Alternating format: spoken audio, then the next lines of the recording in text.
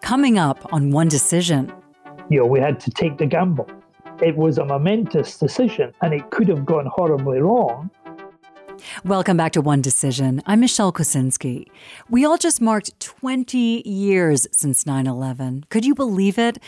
And simultaneously seeing the very bitter end to U.S. involvement in Afghanistan. So it is timely that we're talking to someone who played a huge role in a first. In fact, the only time that NATO has ever invoked Article 5, the part of the treaty binding the allied countries of the North Atlantic, declaring that an attack on one is an attack on all. The ultimate security gesture, the ultimate warning to rivals, in writing that you are willing to fight for one another. But have you ever wondered how exactly that epic decision was made after September 11th? How it went down, what it took? The smoke, acrid dust, and outrage were still rising from those attacks, an open wound on the West. And Lord George Robertson was NATO Secretary General. He's going to share his gripping inside view. But first, let's check in with Britain's former head of MI6, Sir Richard Dearlove, who also played a big role in that terrible time. Hi, Michelle. So I'm just going to go out on a limb here and assume that you and Lord Robertson know each other. Yeah, well, I knew George pretty well when he was Minister of Defence. To invoke Article 5, momentous decision. But I also find it remarkable, given the nasty state of the world of late, that it is still the only time it's ever been used. Well, I think it was a courageous thing for him to decide to do. And I think it was a real achievement to get the consensus quickly. Was it the right decision to invoke it for a terrorist attack? This wasn't a state declaring war on another, and given the endless wars that were to come. Well, I think you could make an argument that it was excessive. And I think it was appropriate at that moment because these events were unique. And if you had to envision the next scenario where Article 5 might come into play, what do you think? Well, I think probably connected with those countries that do have sort of nascent nuclear capability and the threat, the serious threat that had got into the hands of, let's say, an extremist clique. So countries like North Korea, Iran as well, obviously Pakistan. There is another dimension to this, though, that one ought now to consider.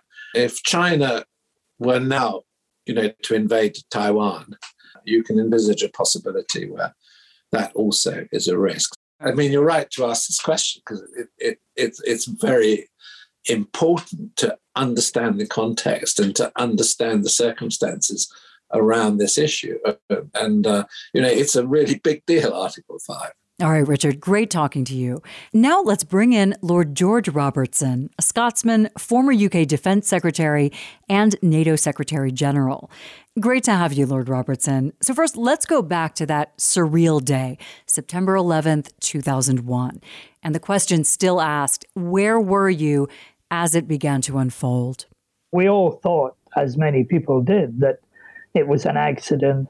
He was in Brussels at a regular Tuesday afternoon lunch that all the NATO ambassadors would have, a little preparation for their formal meeting the next day.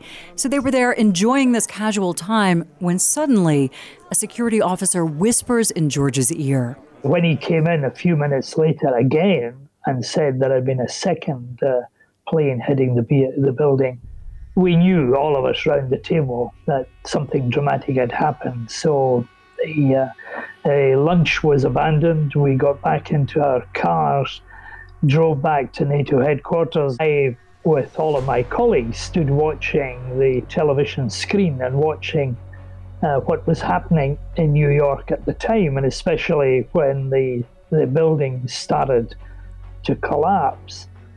At that point, I recognized suddenly that, of course, we weren't just spectators.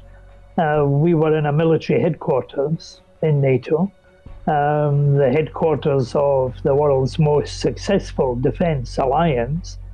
And not only that, we were right under the flight path for Zaventem Airport. and therefore at that time nobody knew what was going to be the next target. He immediately evacuates the building and, in a room with the weight of this beginning to sink in, assembles a few key people to decide what NATO should do as the attacks are happening.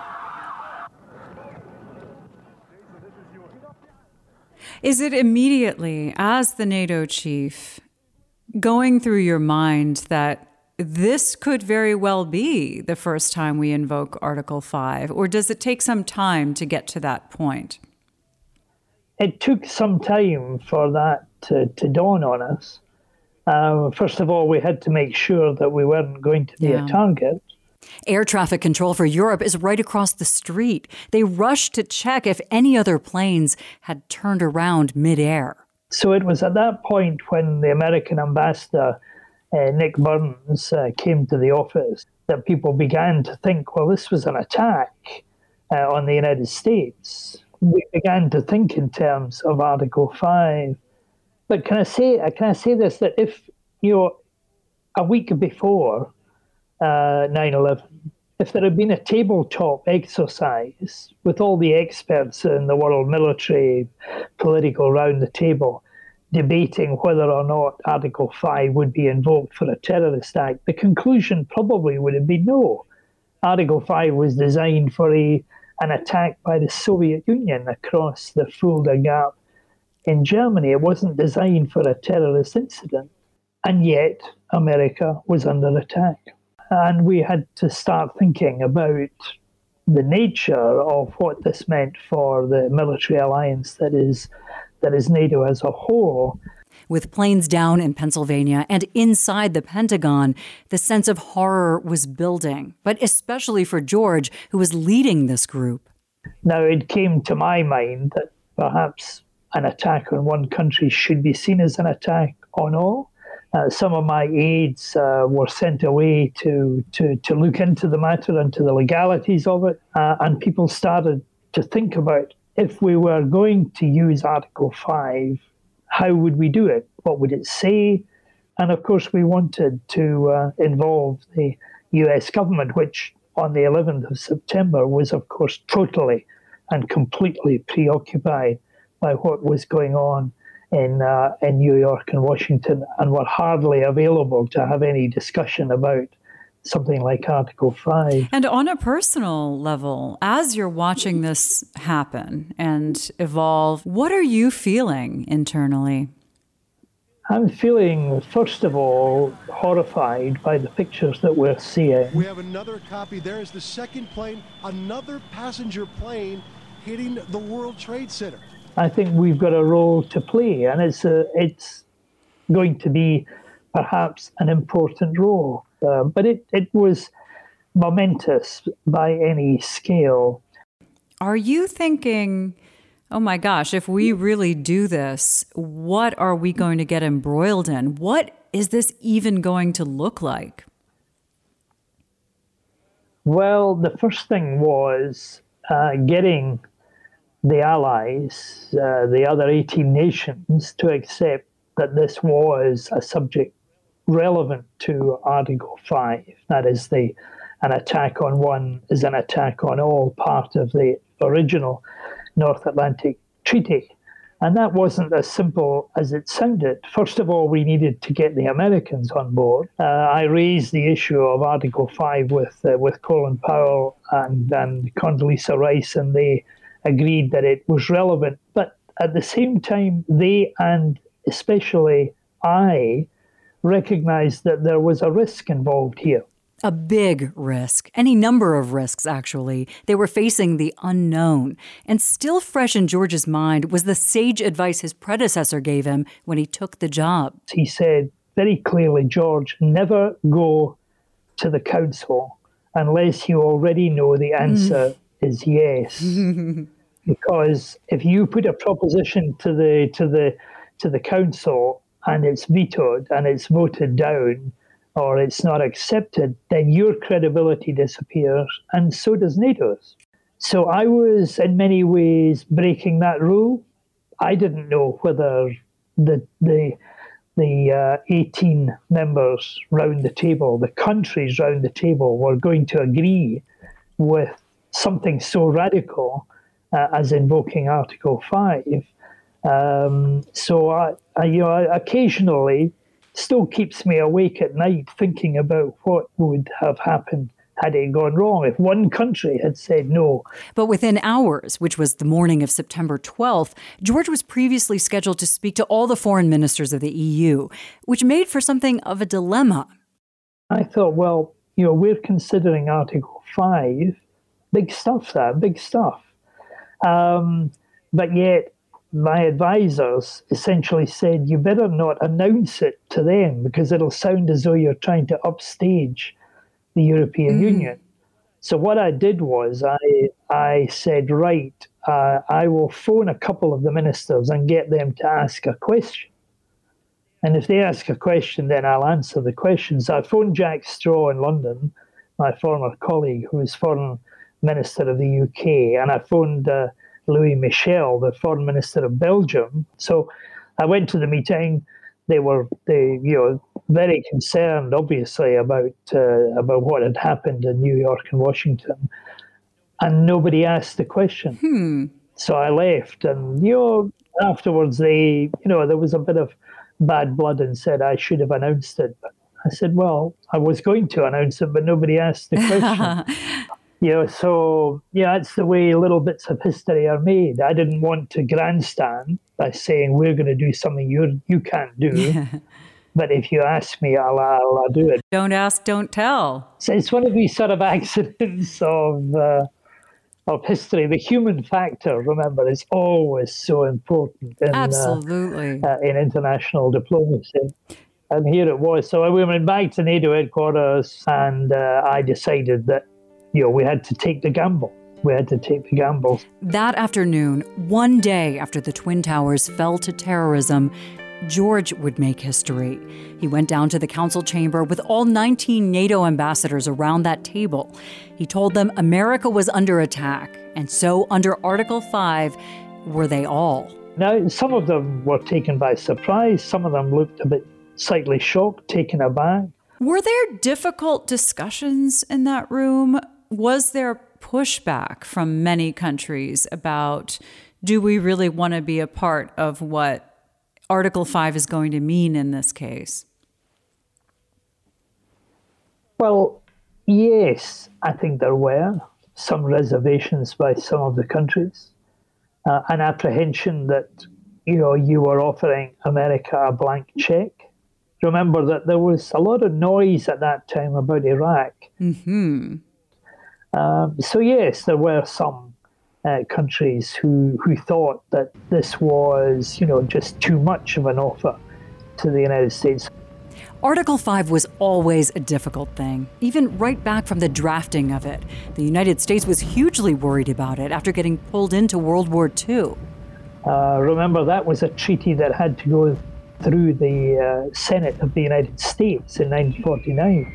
There was a lot of feeling that these Europeans, as one senator actually said, these Europeans will get themselves into a war again and expect us to fight it for them again. So Article 5 was not a given. It wasn't easily achieved. Yeah. America thought that it was just going to be an endless commitment. So the careful wording said, there are two parts to Article 5. One is the statement that an attack on one country is an attack on all. The second part then says what you do about it. So had it been the Soviet Union attacking, the first declaration would be that it was an attack on all nations. And the second one would be to invoke the integrated military command so that all of the armed forces of the NATO countries would then come under the control of the Supreme Allied Commander, Europe, with the NATO Council in charge of it. So, that's a big step that would need to be taken. Who was most opposed among the nations to invoking Article 5? Well, I wouldn't like to say, even 20 years on, There were people with apprehensions, there were people with worries, there were people, are we going too far? Is this not unprecedented? This is not what Article 5 was really meant for. Is this just a gesture? One minister saying, does this mean we're giving them a blank check to invade Iraq? Because that was still in the air at that time. They say, no, it's not. George gave everyone some hours for it all to sink in, and he began phoning every NATO capital to try to get them on board. There were some, prime ministers at a memorial service when I said, you'll have to get them out.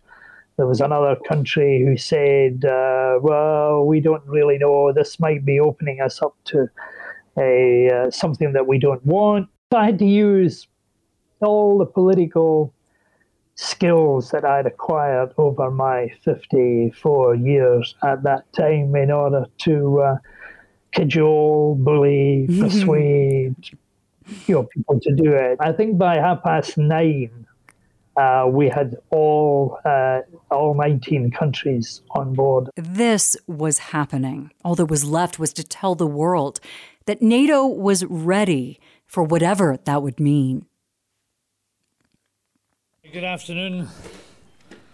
Following its decision to invoke Article 5 of the Washington Treaty in the wake of the 11th September attacks against the United States of America, the NATO allies have agreed today, at the request of the United States, to take 8 measures individually and collectively to expand the options available in the campaign against terrorism.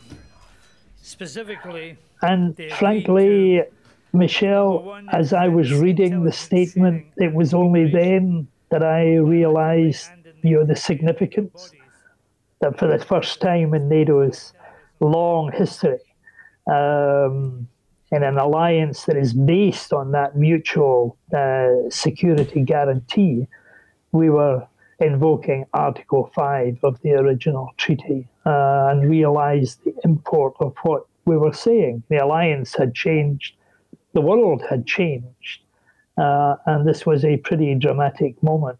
But up until then, I was just doing my job. Did it make you feel a little queasy inside to be announcing this?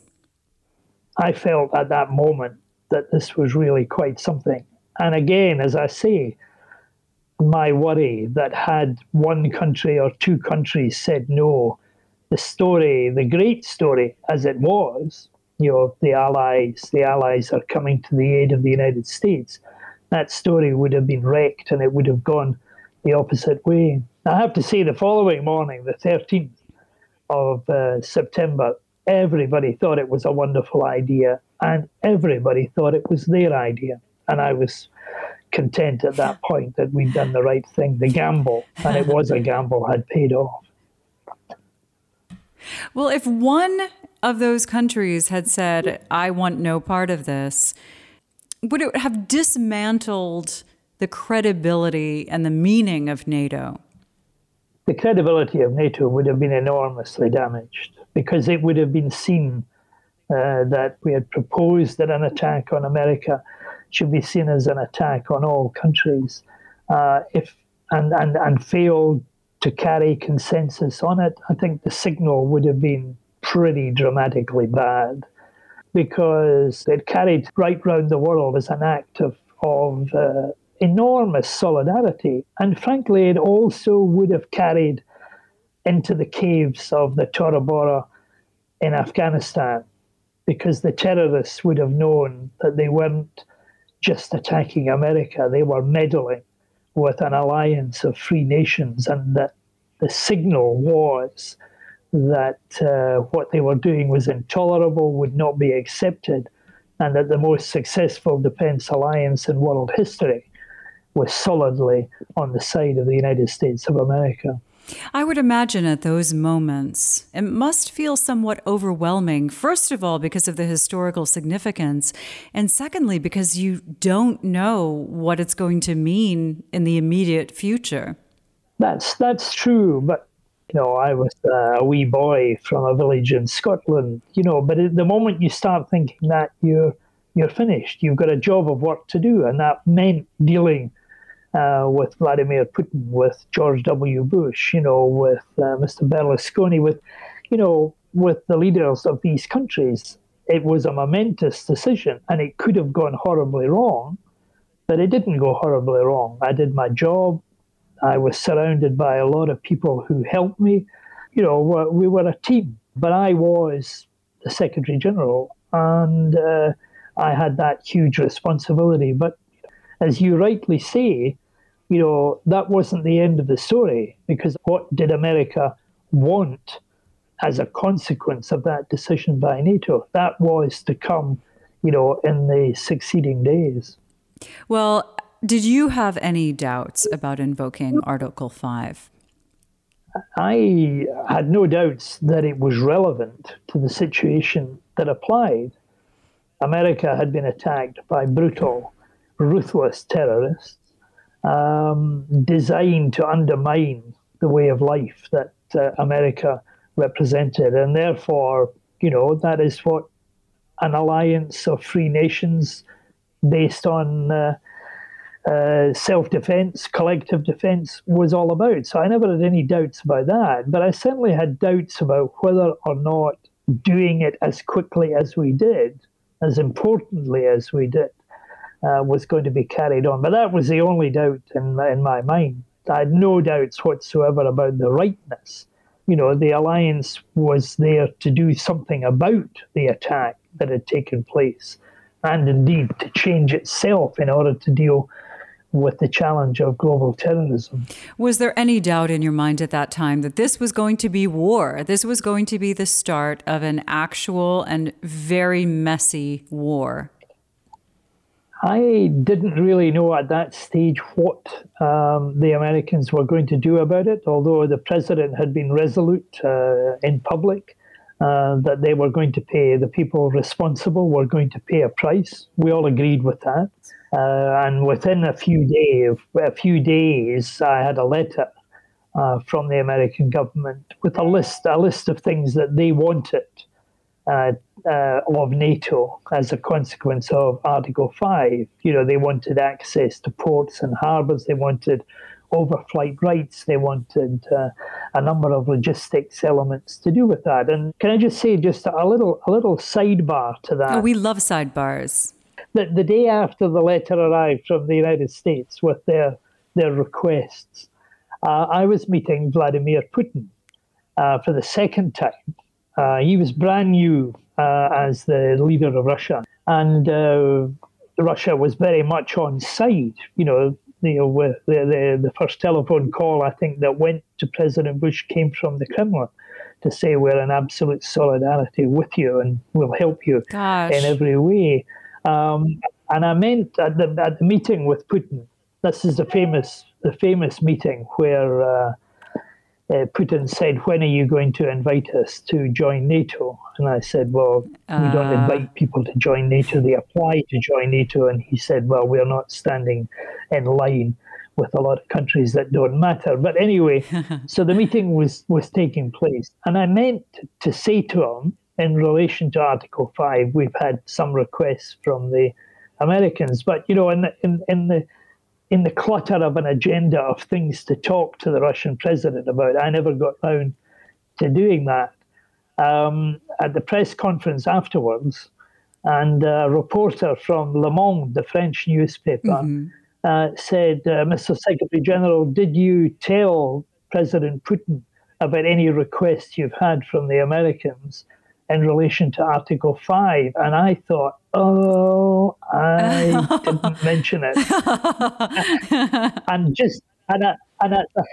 At that point, Vladimir Putin jumped in and said, "No, of course not." He said, "Why would he? That's NATO business. It's not my business." So I thought, thanks, Vlad. Saved me the embarrassment. I know. So, yeah, he was helpful at that point. Less helpful later on. A tad less helpful later on. Yeah. What were those conversations with him like? Did he say anything interesting about the terrorist attack behind the scenes? Yes, he was, very much in solidarity because, of course, Russia itself was facing enormous sort of restiveness from domestic terrorists at that time. So, the sympathy with America was very genuine. And Russia, in the early stages of Afghanistan, was extremely helpful to the alliance and to the Americans. The use of their bases, the fuel that they supplied. The question about when are you going to invite us to join NATO was, I think, genuinely inspired. I think that he had made it clear at my first meeting that he wanted Russia to be part of Western Europe. They wanted to be part of that secure, stable, prosperous West that Russia was out of at that time. So therefore, when that West was under attack in these early stages, he was extremely sympathetic and willing to help enormously at the time. Yeah, he was an interesting character. And so did NATO offer the U.S. its help and its central command. But the U.S. was already ready all on its own. Secretary of Defense Rumsfeld and Vice President Cheney and others said, we'll deal with it. We'll deal with these guys. We'll have NATO help, but it's going to be us and not the NATO Integrated Military Command. Did you have the sense that you're dealing with a very hawkish crew at this time? After 9/11, we were all hawkish. That was shared because nobody knew whether London or Paris or Rome were going to be next. In America, they were going to deal with it, and they weren't going to get involved with any committee, and they were going to deal with it themselves. And I think there was a feeling at that time, don't call us, we'll call you. And, I think they regretted that later on.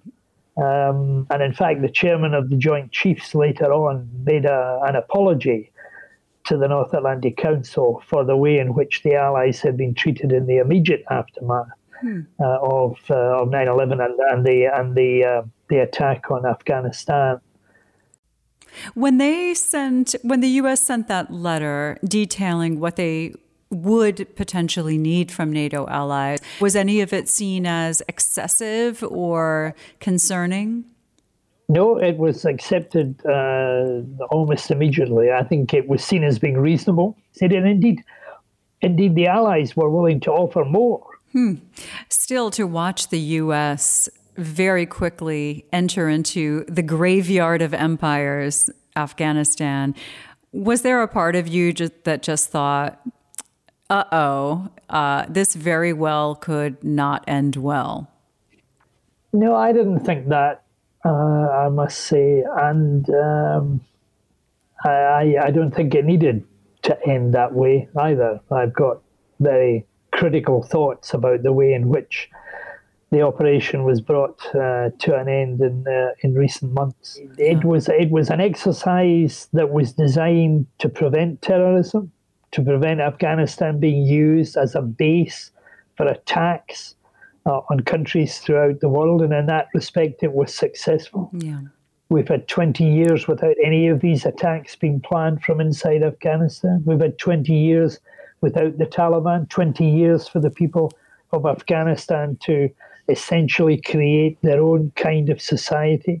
I think we made some mistakes along the line. I made some in the initial stages, and over the years, I think most importantly, we did not sufficiently tell our own populations why we were there and why it was so important to their own safety and security that we succeeded in Afghanistan. And that, I think, was the soft underbelly which led to the eventual failure that the recent evacuation represented. Do you remember any interesting conversations you had with any of those American players? Bush, Rumsfeld, Wolfowitz, Cheney, that whole gang. I do. Let me give you a couple of examples. One was with Donald Rumsfeld when the Taliban were defeated militarily. So Donald Rumsfeld said, right, he said, we've defeated the Taliban, he said, and we're going to come out and the rest of NATO can look after Afghanistan after that.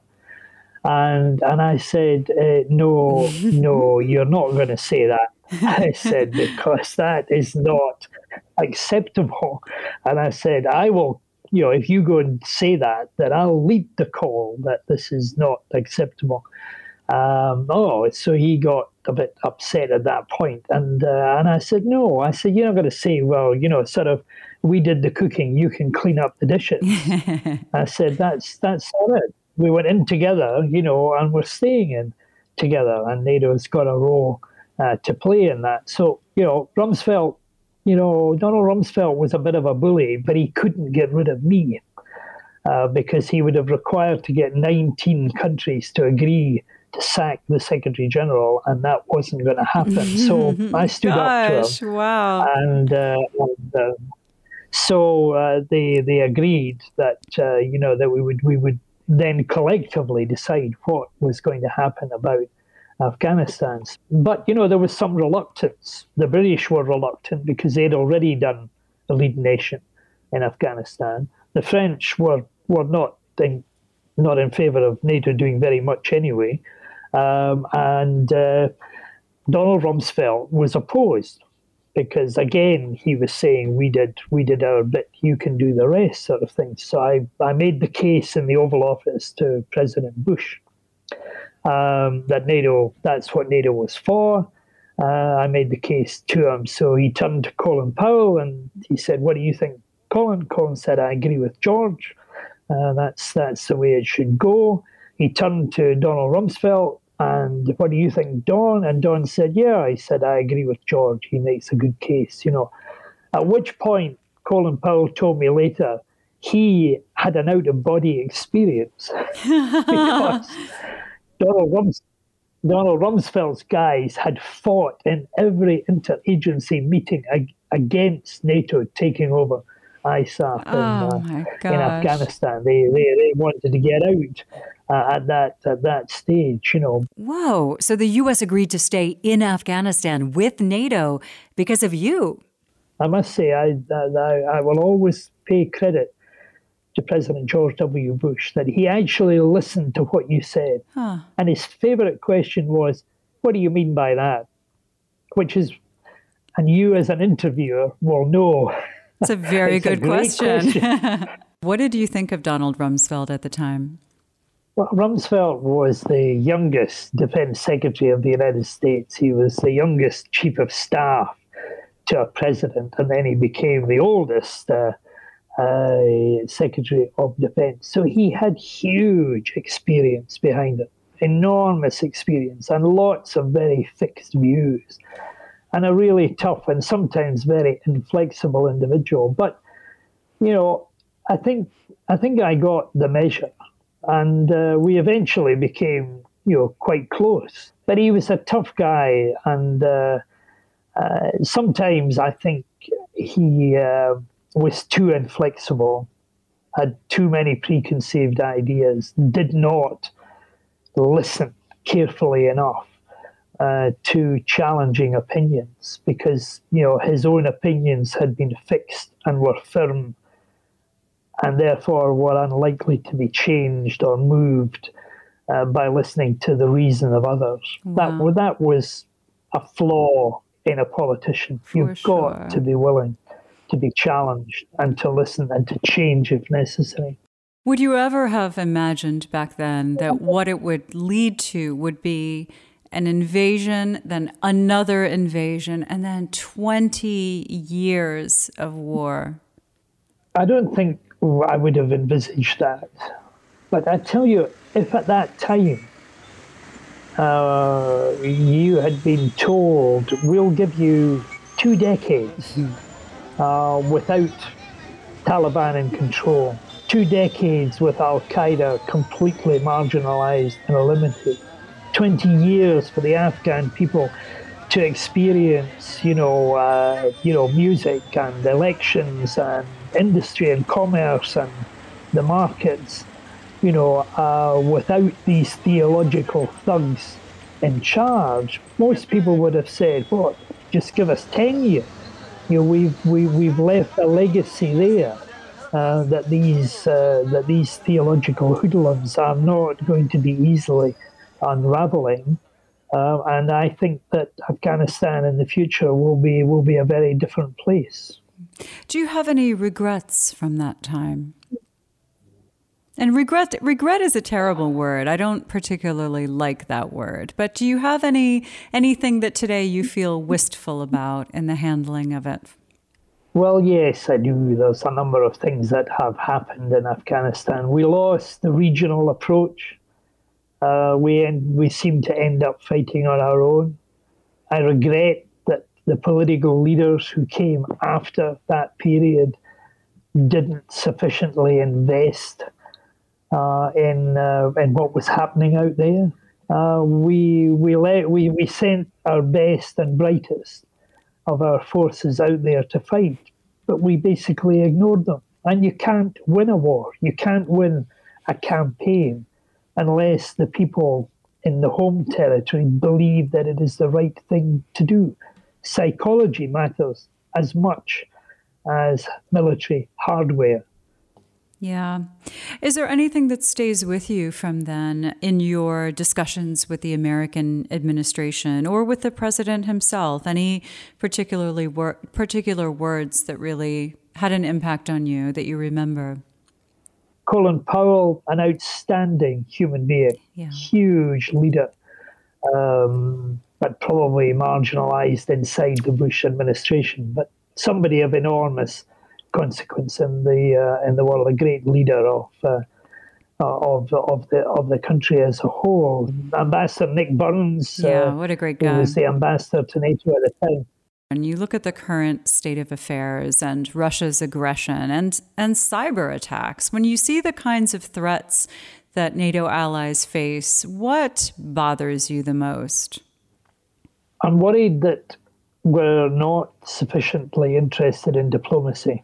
We've downgraded that interchange between people and governments that used to underpin the safety and security that we've grown used to. And now, with the volatility in the world today, the revolving doors of prime ministerial offices are almost dazzling. Yeah. And at the same time, Russia and China have got long-term objectives that they are putting in place. They've got strategies, and we seem to be adrift at the moment, allowing our values to be eroded, making ourselves more vulnerable as we go along. In many ways, we are our own worst enemy. Well, that lack of attention to defense and security and diplomacy makes us more vulnerable now to our adversaries. Our adversaries are militarily weak, but they are clever, and they use the gaps in our societies, the weaknesses in our societies. They exploit. Yeah. So whether it's through cyber attacks, social media, interfering in elections, misinformation, false news, subversion, organized crime. These are the elements where they are now deploying their forces. For sure. And frankly, we are not resolute enough in dealing with these kind of attacks and challenges that we face today. And that's what most worries me. Why is it that in 2021 we have become our own worst enemy? That's so depressing. But if you could sit down, if you had another chance to meet face to face with Vladimir Putin today, 20 years after you last spoke to him, what would you say? I'd tell him that we were not the enemy, that we had absolutely no hostile intent towards Russia, the Russian people, that we have much more in common than we have differences between us. We all face the same problems, whether it's climate change, whether it's global terrorism, organized crime. And I would say stop believing your own propaganda. NATO is not, the West is not a challenge to you, your position, or to your country. And I would drive that message home. I thought I had, in the early stages, a good relationship with Vladimir Putin.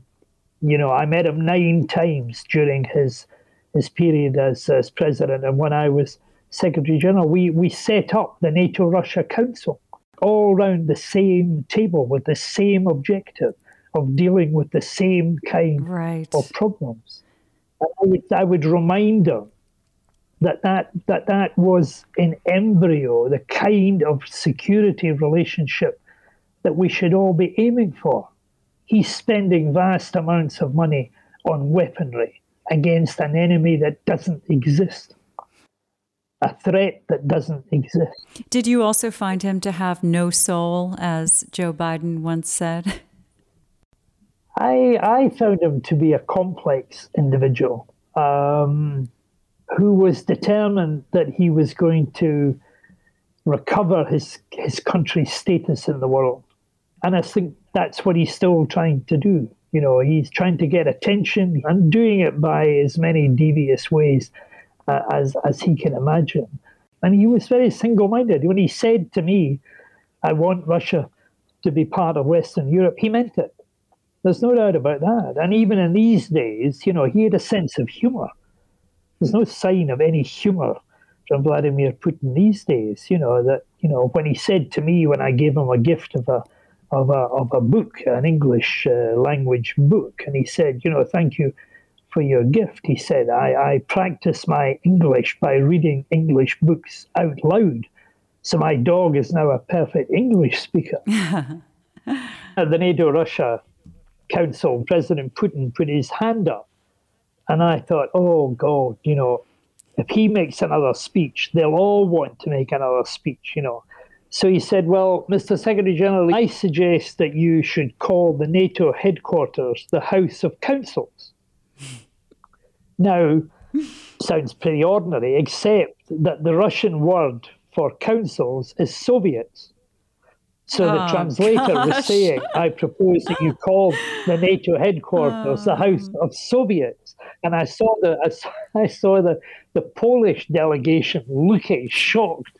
So I took my gavel and I said, I declare that was a joke and this meeting is closed. And it wasn't. I think he intended it as a joke, you know.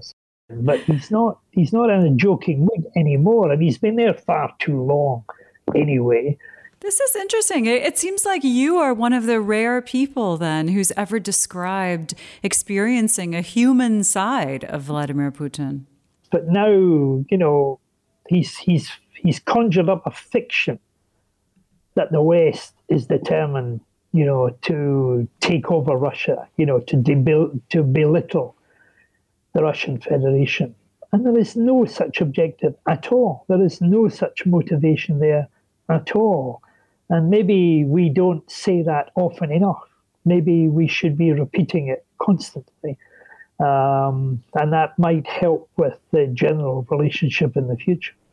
So it seems like invoking Article 5, while it was an enormously impactful decision, it wasn't that difficult because you knew that A, it applied, and B, it was appropriate, and C, it was very important to the alliance itself.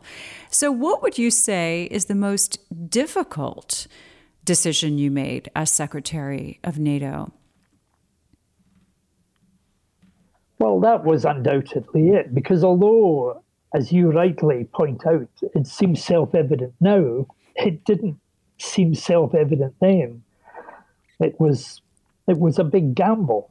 You know, one country can say no, or let's wait, and all of that would have robbed us of the initiative that would have been so valuable, you know, in signaling to the world. The small countries are also in there as well with an equal voice around that table. Right. So it was never, ever an automatic thing. It wasn't always a given. Did those discussions become heated?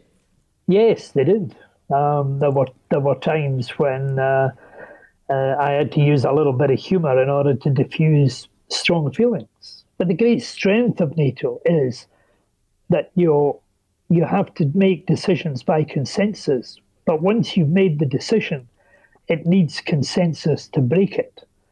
So that raises the stakes about the decision itself. It must have pained you in more recent years to hear the President of the United States, then Trump, undermine NATO the way he did. I was, I think, quite tragic in a way that Donald Trump challenged the whole concept of Article 5 and the NATO organization and belittled alliances as a whole. The fact is that NATO and collective defense are essential to America's security. China doesn't have any allies. That's Russia right. doesn't have any allies. So the strength of America is not just its own individual strength, it's the strength of being part of that alliance of free nations. And that makes America much, much safer than it would be if it was a solitary, isolated country on its own. It was a first, this decision, one that no one hopes ever needs to be invoked again. What matters was that it happened, and it signaled, to the world that NATO was alive, was well, and it signaled, most importantly, to the global terrorists that what they were doing was unacceptable and that they wouldn't get away with it. Absolutely. It has been such a joy speaking to you, Lord Robertson. It's been a great pleasure being interrogated by you. A lot can change in 20 years, and the world has changed since those dark days after September 11th. I hope you enjoyed this conversation as much as we did. Thanks for joining us. I'm Michelle Kosinski. Follow us wherever you find your podcasts and on social media. We love hearing from you here at One Decision.